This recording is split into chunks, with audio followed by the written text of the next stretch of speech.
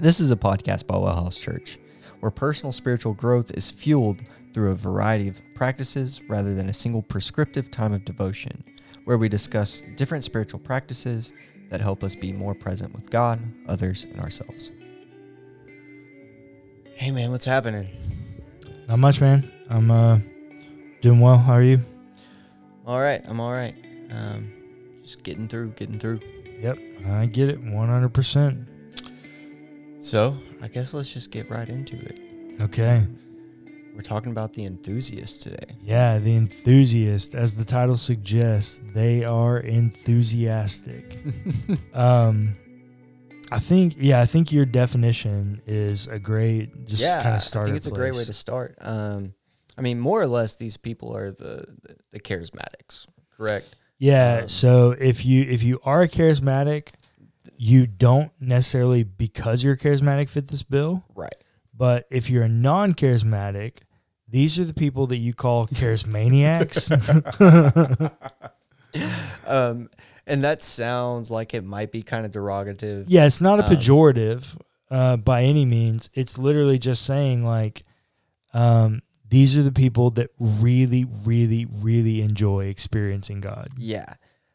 So the definition is enthusiasts love God through mystery and celebration. These people worship with outward displays of passion and enthusiasm. They love God with gusto. Yes. I love that. Loving God with gusto.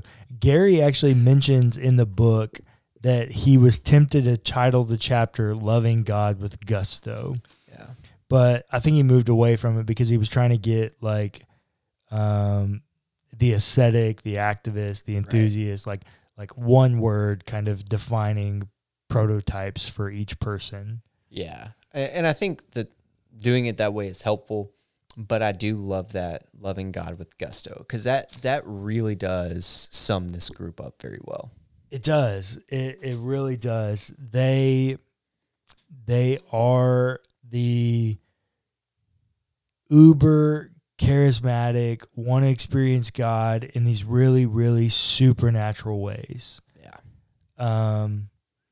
And you know, when you meet an enthusiast, like you just know it, and you do. You're kind of at some point overwhelmed. Mm-hmm. And almost for some people, and I know I've definitely been this person, you almost judge them a bit. In what way? In the way of like, oh, they're, quote, like going through the motions or whatever. Oh, like that's cute, honey. Yeah, like okay. People really don't worship that way. Like, yeah, so I will tell you, for me, so a lot of our family is in much more charismatic expressions than us. And I consider myself to be a charismatic with my seatbelt on. I ride the fence on charismatic for sure. Yeah, so I regularly pray in tongues. Like I regularly try to work in prophetic gifts. Like those are not things that like I'm against. I absolutely experience God that way. And when I first started praying in tongues, I remember, and I wrestle back and forth if I still feel this way or not, but I remember like when it first happened, it was so overwhelming for me. Yeah, I think I was 17 years old when it happened. I think the first time I was 17 years old when it first happened for me. And I remember looking at my mentor after it first happened, just so I was on the ground. Like it's so overwhelming. I was on the ground, and I just looked at him, and I was like, I feel cheated. I feel cheated that I've been a Christian for all this time, and like I didn't have this experience. Now, that's what happens when like you just get those overwhelming encounters and experiences with God. Like you feel like you have to live on that mountain, but you can't live on that mountain. No. It's like a dopamine addiction. It's like a high. Once you get one experience, like you're always chasing it to another level, and And at one point, like the same level of dopamine is not enough. So you have to go above and above and above. If you're always chasing that, I don't know that you'll ever be happy. Mm. And so for me, I've tried to find a balance there. But when you have those experiences, it's overwhelming to a level that's undeniable. Yeah. And so when that happened, we were in a very conservative expression, and one that was quite against charismatic movements. Yeah. Not hostile, but just like really, really, really skeptical. Right. And so I ended up leaving that for other reasons not too long after, and really started investing in that kind of charismatic tradition. And in that investment with them, I ended up at a prayer meeting one night. Okay, and this is crazy. I ended up at this prayer meeting one night. I was in Dallas, Texas, and I ended up at this prayer meeting, and it's at a mega church, but there's like 300 people in the room. So it's like an auditorium that holds like 1,500, and there's like 300 people in the room. And it's almost like when you cross the threshold into the auditorium, like I wanted to take my shoes off. Like there was something different about this space. For the listeners that may not understand, taking your shoes off in a holy place is a kind of common practice. Well, it's a biblical metaphor back to Moses when God appears to him in the burning bush in Exodus. He takes his shoes off. God says, "Take your shoes off. This is holy ground." Yeah. And so it's become kind of a motif throughout Christian expressions that like when something really, really holy is happening in this moment, like you take your shoes off. Yeah. I knew a guy who used to play piano for a church. And for him, that was an incredible experience every time. And so every time that he would participate, he would take his shoes off. Oh, interesting. Okay. Yeah. So I think it's just a show of confidence for people that like, I feel the presence of God here. Yeah. And nobody else in the room had their shoes off. Like it wasn't something I walked in and everybody had their shoes off. Like I just walked in and was like, oh my God, this is something different. Yeah. This is something different than I've ever felt before. Because I just got invited to a prayer meeting. Right.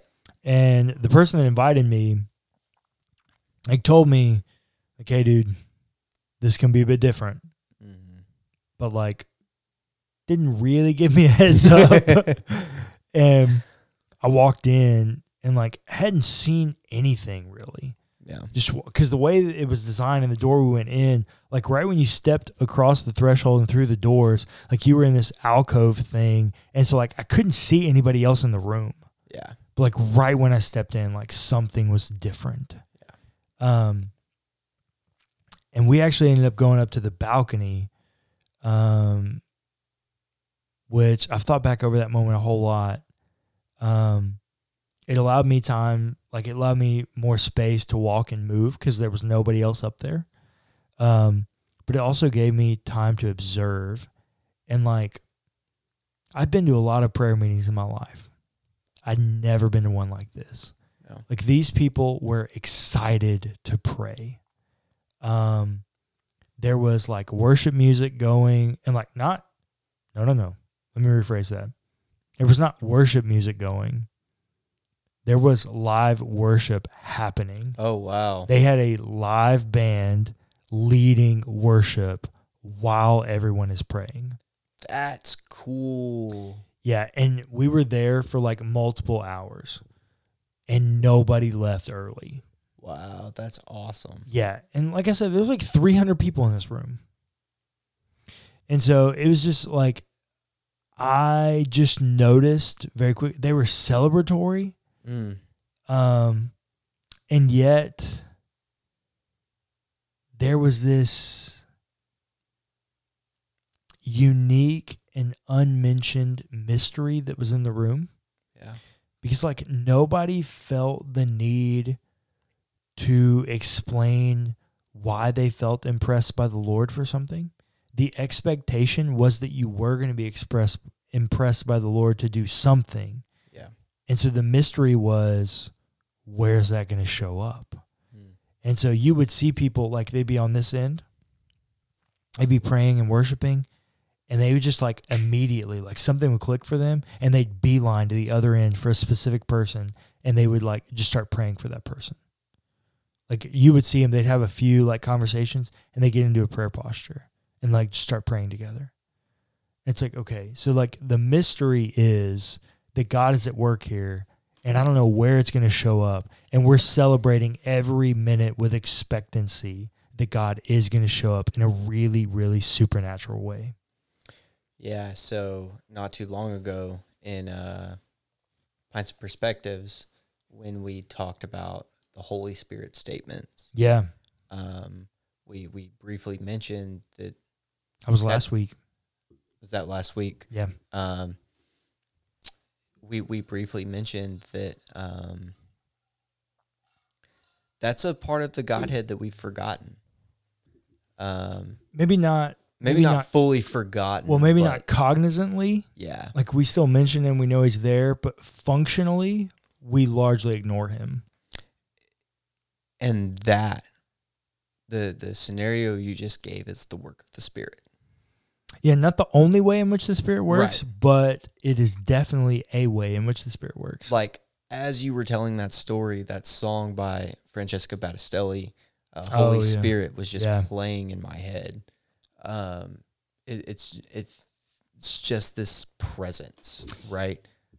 Yeah. I personally have not found my prayer language, right? Okay. Or I personally have not been able to pray in tongues yet. Yeah. And that's something that I strive for and I look for. And for whatever reason, I haven't gotten there yet. But yeah, it's weird. So, I don't think they would have a problem, but because I don't know, I'm not going to mention their names. But I know an older couple. They've been Christians pretty much their whole lives. And the wife found her prayer language at like 16. They are now in their mid-70s, and the man has never received his prayer language. And it's just because I think that lends itself to what Paul says, like in 1 Corinthians 12,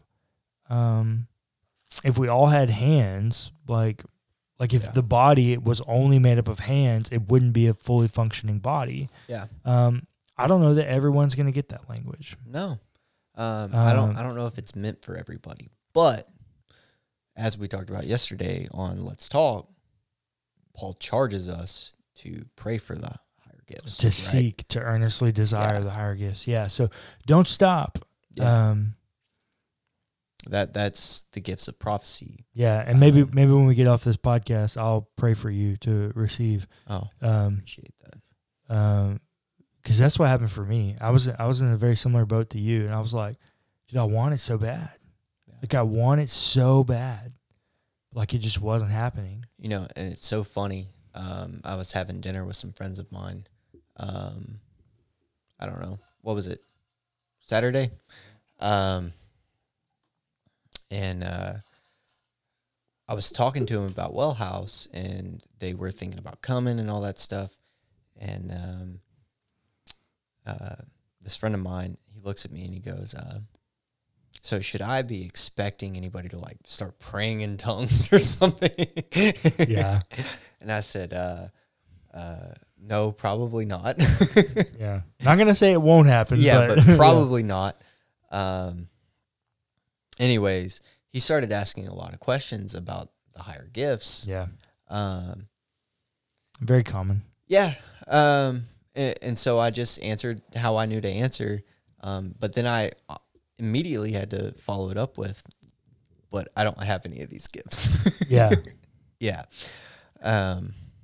Yeah, it's a really... it's a hard thing to deal with because you know it's there, right? But... It It really is. And here's the thing I will say. What enthusiasts, where they get themselves in trouble is that they can be judgmental over people who don't have the experiences. Yeah. And so they turn a lot of people off to them. Or you get on our end and you end up, and I say our end, like, where we are,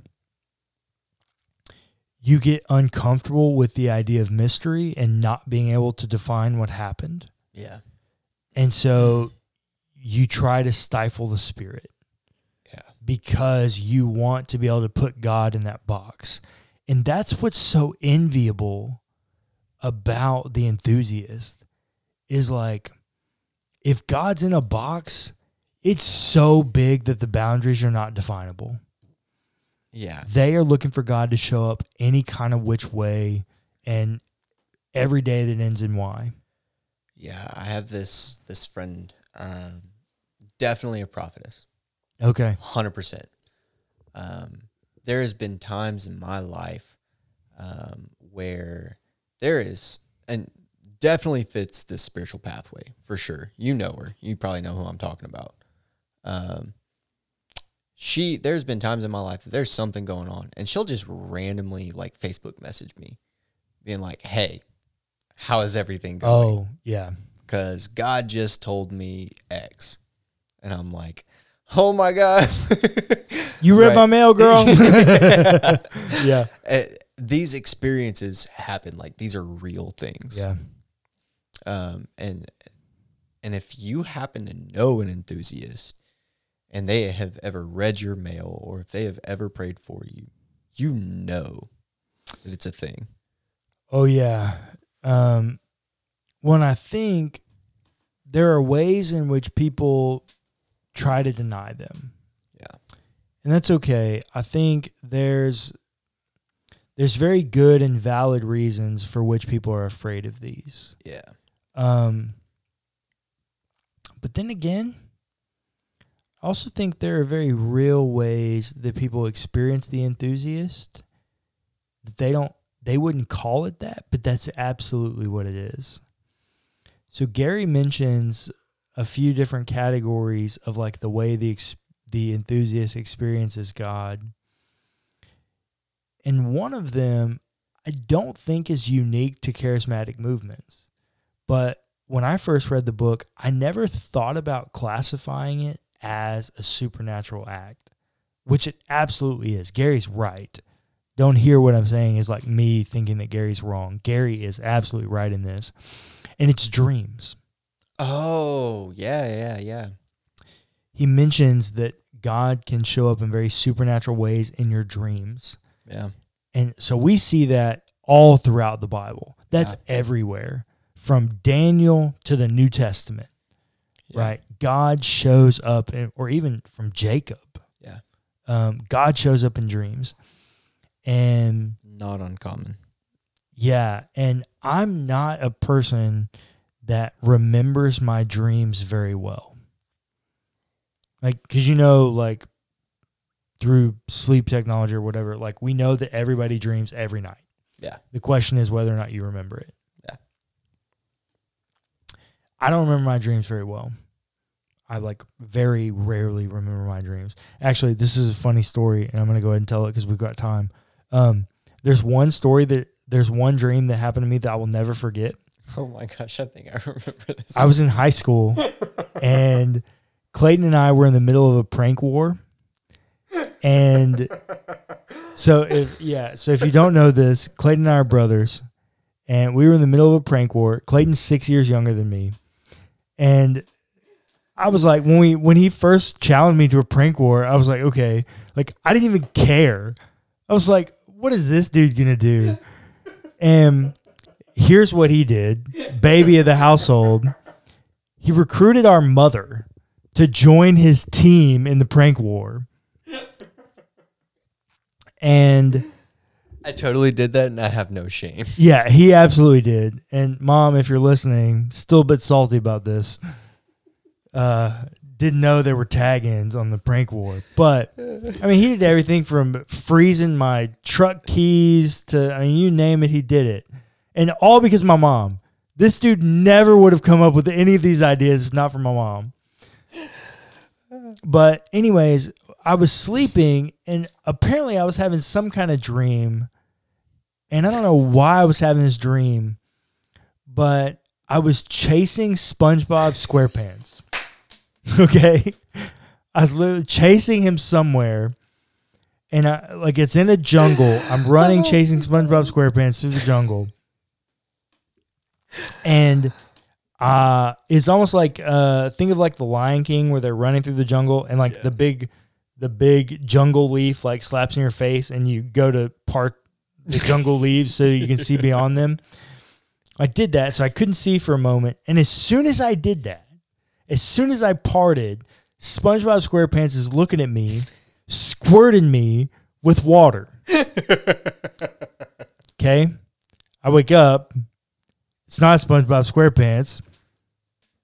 It's Clayton Proper Pants squirting me with a water gun in my face while I'm sleeping. It was great. So anyways, I say all that to say, I don't remember my dreams very often, but when I do, they're pretty memorable. And I remember there was one situation that I had. I was a sophomore in college, and I was really trying to get into charismatic expressions and learning the supernatural elements of God. And I'll never forget it. I had a dream, and for time's sake, I'll spare it, but the story. But I had a dream where I just definitively knew that God was communicating to me that I needed to do something. And specifically, I needed to reach out to someone that I had really hurt in high school and try to make that right. And I did.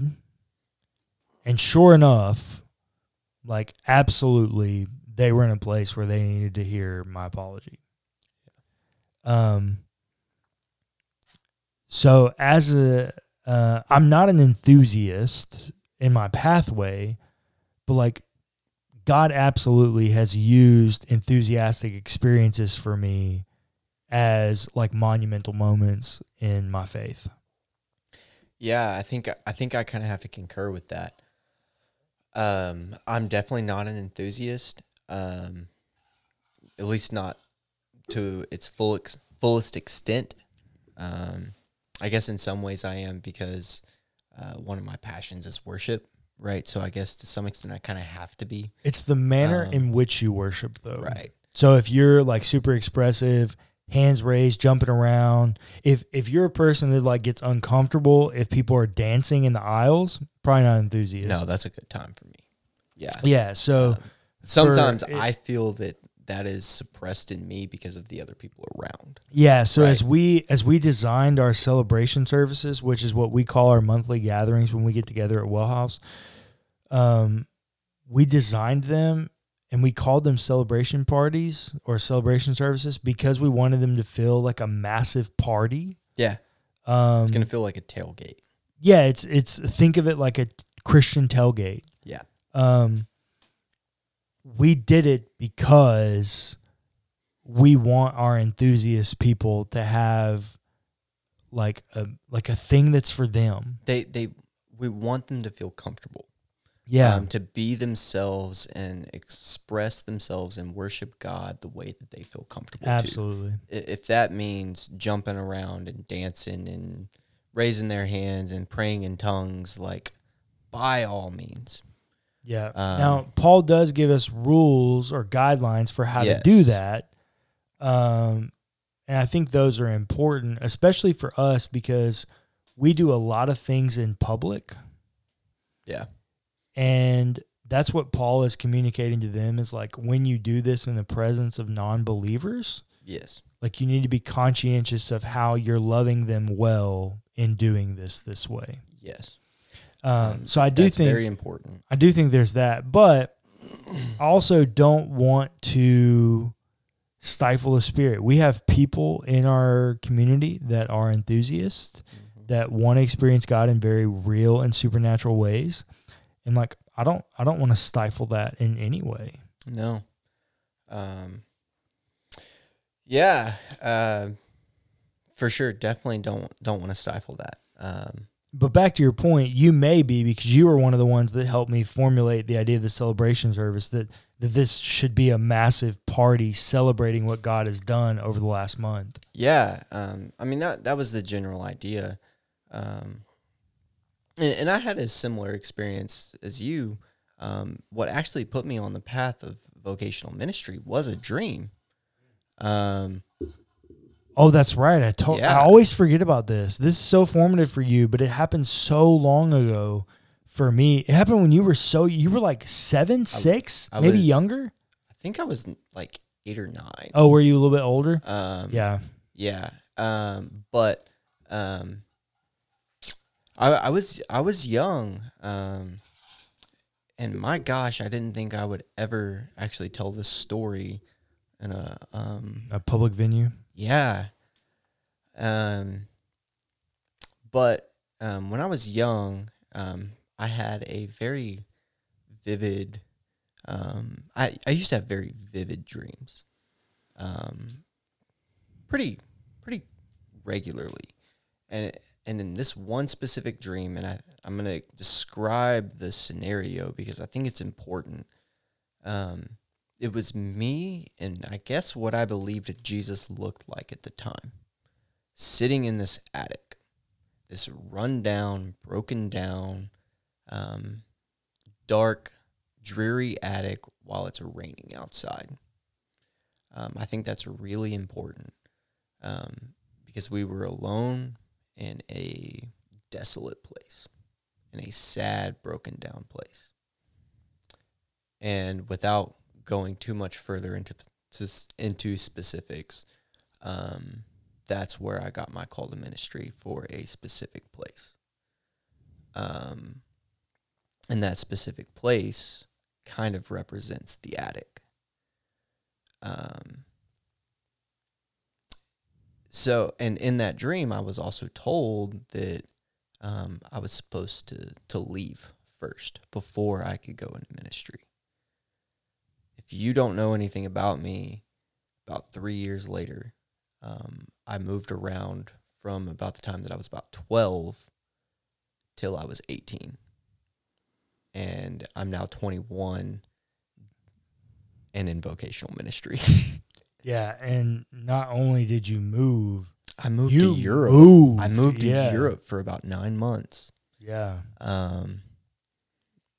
Left the continent. Yeah, that's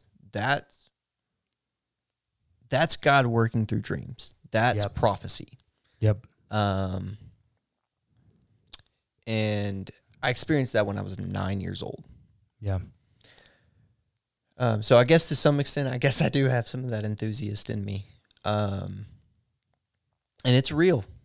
There's a place for it. So if somebody comes to you and wants to pray for you and reads your mail, don't think they're stalking you because it's a real thing. Yeah. Yeah, it's so true. I think we oftentimes get weirded out by it because we don't experience it on the norm. Mm-hmm. But if the example that I always use for people is if somebody came to you and said, hey, I really feel like the Lord's telling me I need to pray for you. I think the Lord's saying that you have cancer, and I just really feel I need to pray for you. Yeah. And you do have cancer, and you absolutely know you have cancer. You let him pray for you, presumably with very little expectancy that it's actually going to do anything. And then the next time you go to the doctor, your cancer is medically, it's healed, and it's medically unexplainable. That, for you, is a very different situation than if that person sees you break your arm and says, hey, can I pray for your arm to be healed? And it's healed in the moment. Yeah. Both, I'm going to call miraculous healing. Absolutely. but we experience, I think, miraculous healing all the time, and we don't call it that because we have modern medicine. Yeah, I think that's a fair point. And because broken arms don't haunt us anymore. Yeah. Withered hands, like we see in Mark chapter 2, like don't haunt us anymore. Yeah. Cancer haunts us. Mental illness haunts us. And so when we pray for miraculous healing, we don't call it that because we can explain it in another way, which is a detriment to the enthusiast. Yeah, absolutely. So, as you've been listening, if you think that you are an enthusiast, it probably means you are. Yeah, if you've listened for 30 minutes and you're going, man, I'm really intrigued by this, but you probably an enthusiast. Yeah, you're probably an enthusiast. Now, the rest of you who are kind of like on the fence, you probably have some elements. Yeah, but it's probably not your primary pathway. No, probably not. But there are elements of the enthusiast, like we say every week about every pathway that you should take. Absolutely. Because there are beautiful things about the enthusiast. One of those things that even people who aren't predominantly enthusiasts should do is listen for the Spirit. Yep. You're in the grocery store and you see somebody standing in front of the carrots and you feel the Lord telling you to go pray for them, you better go pray for them. Yeah. And that's an enthusiast. Yep, absolutely.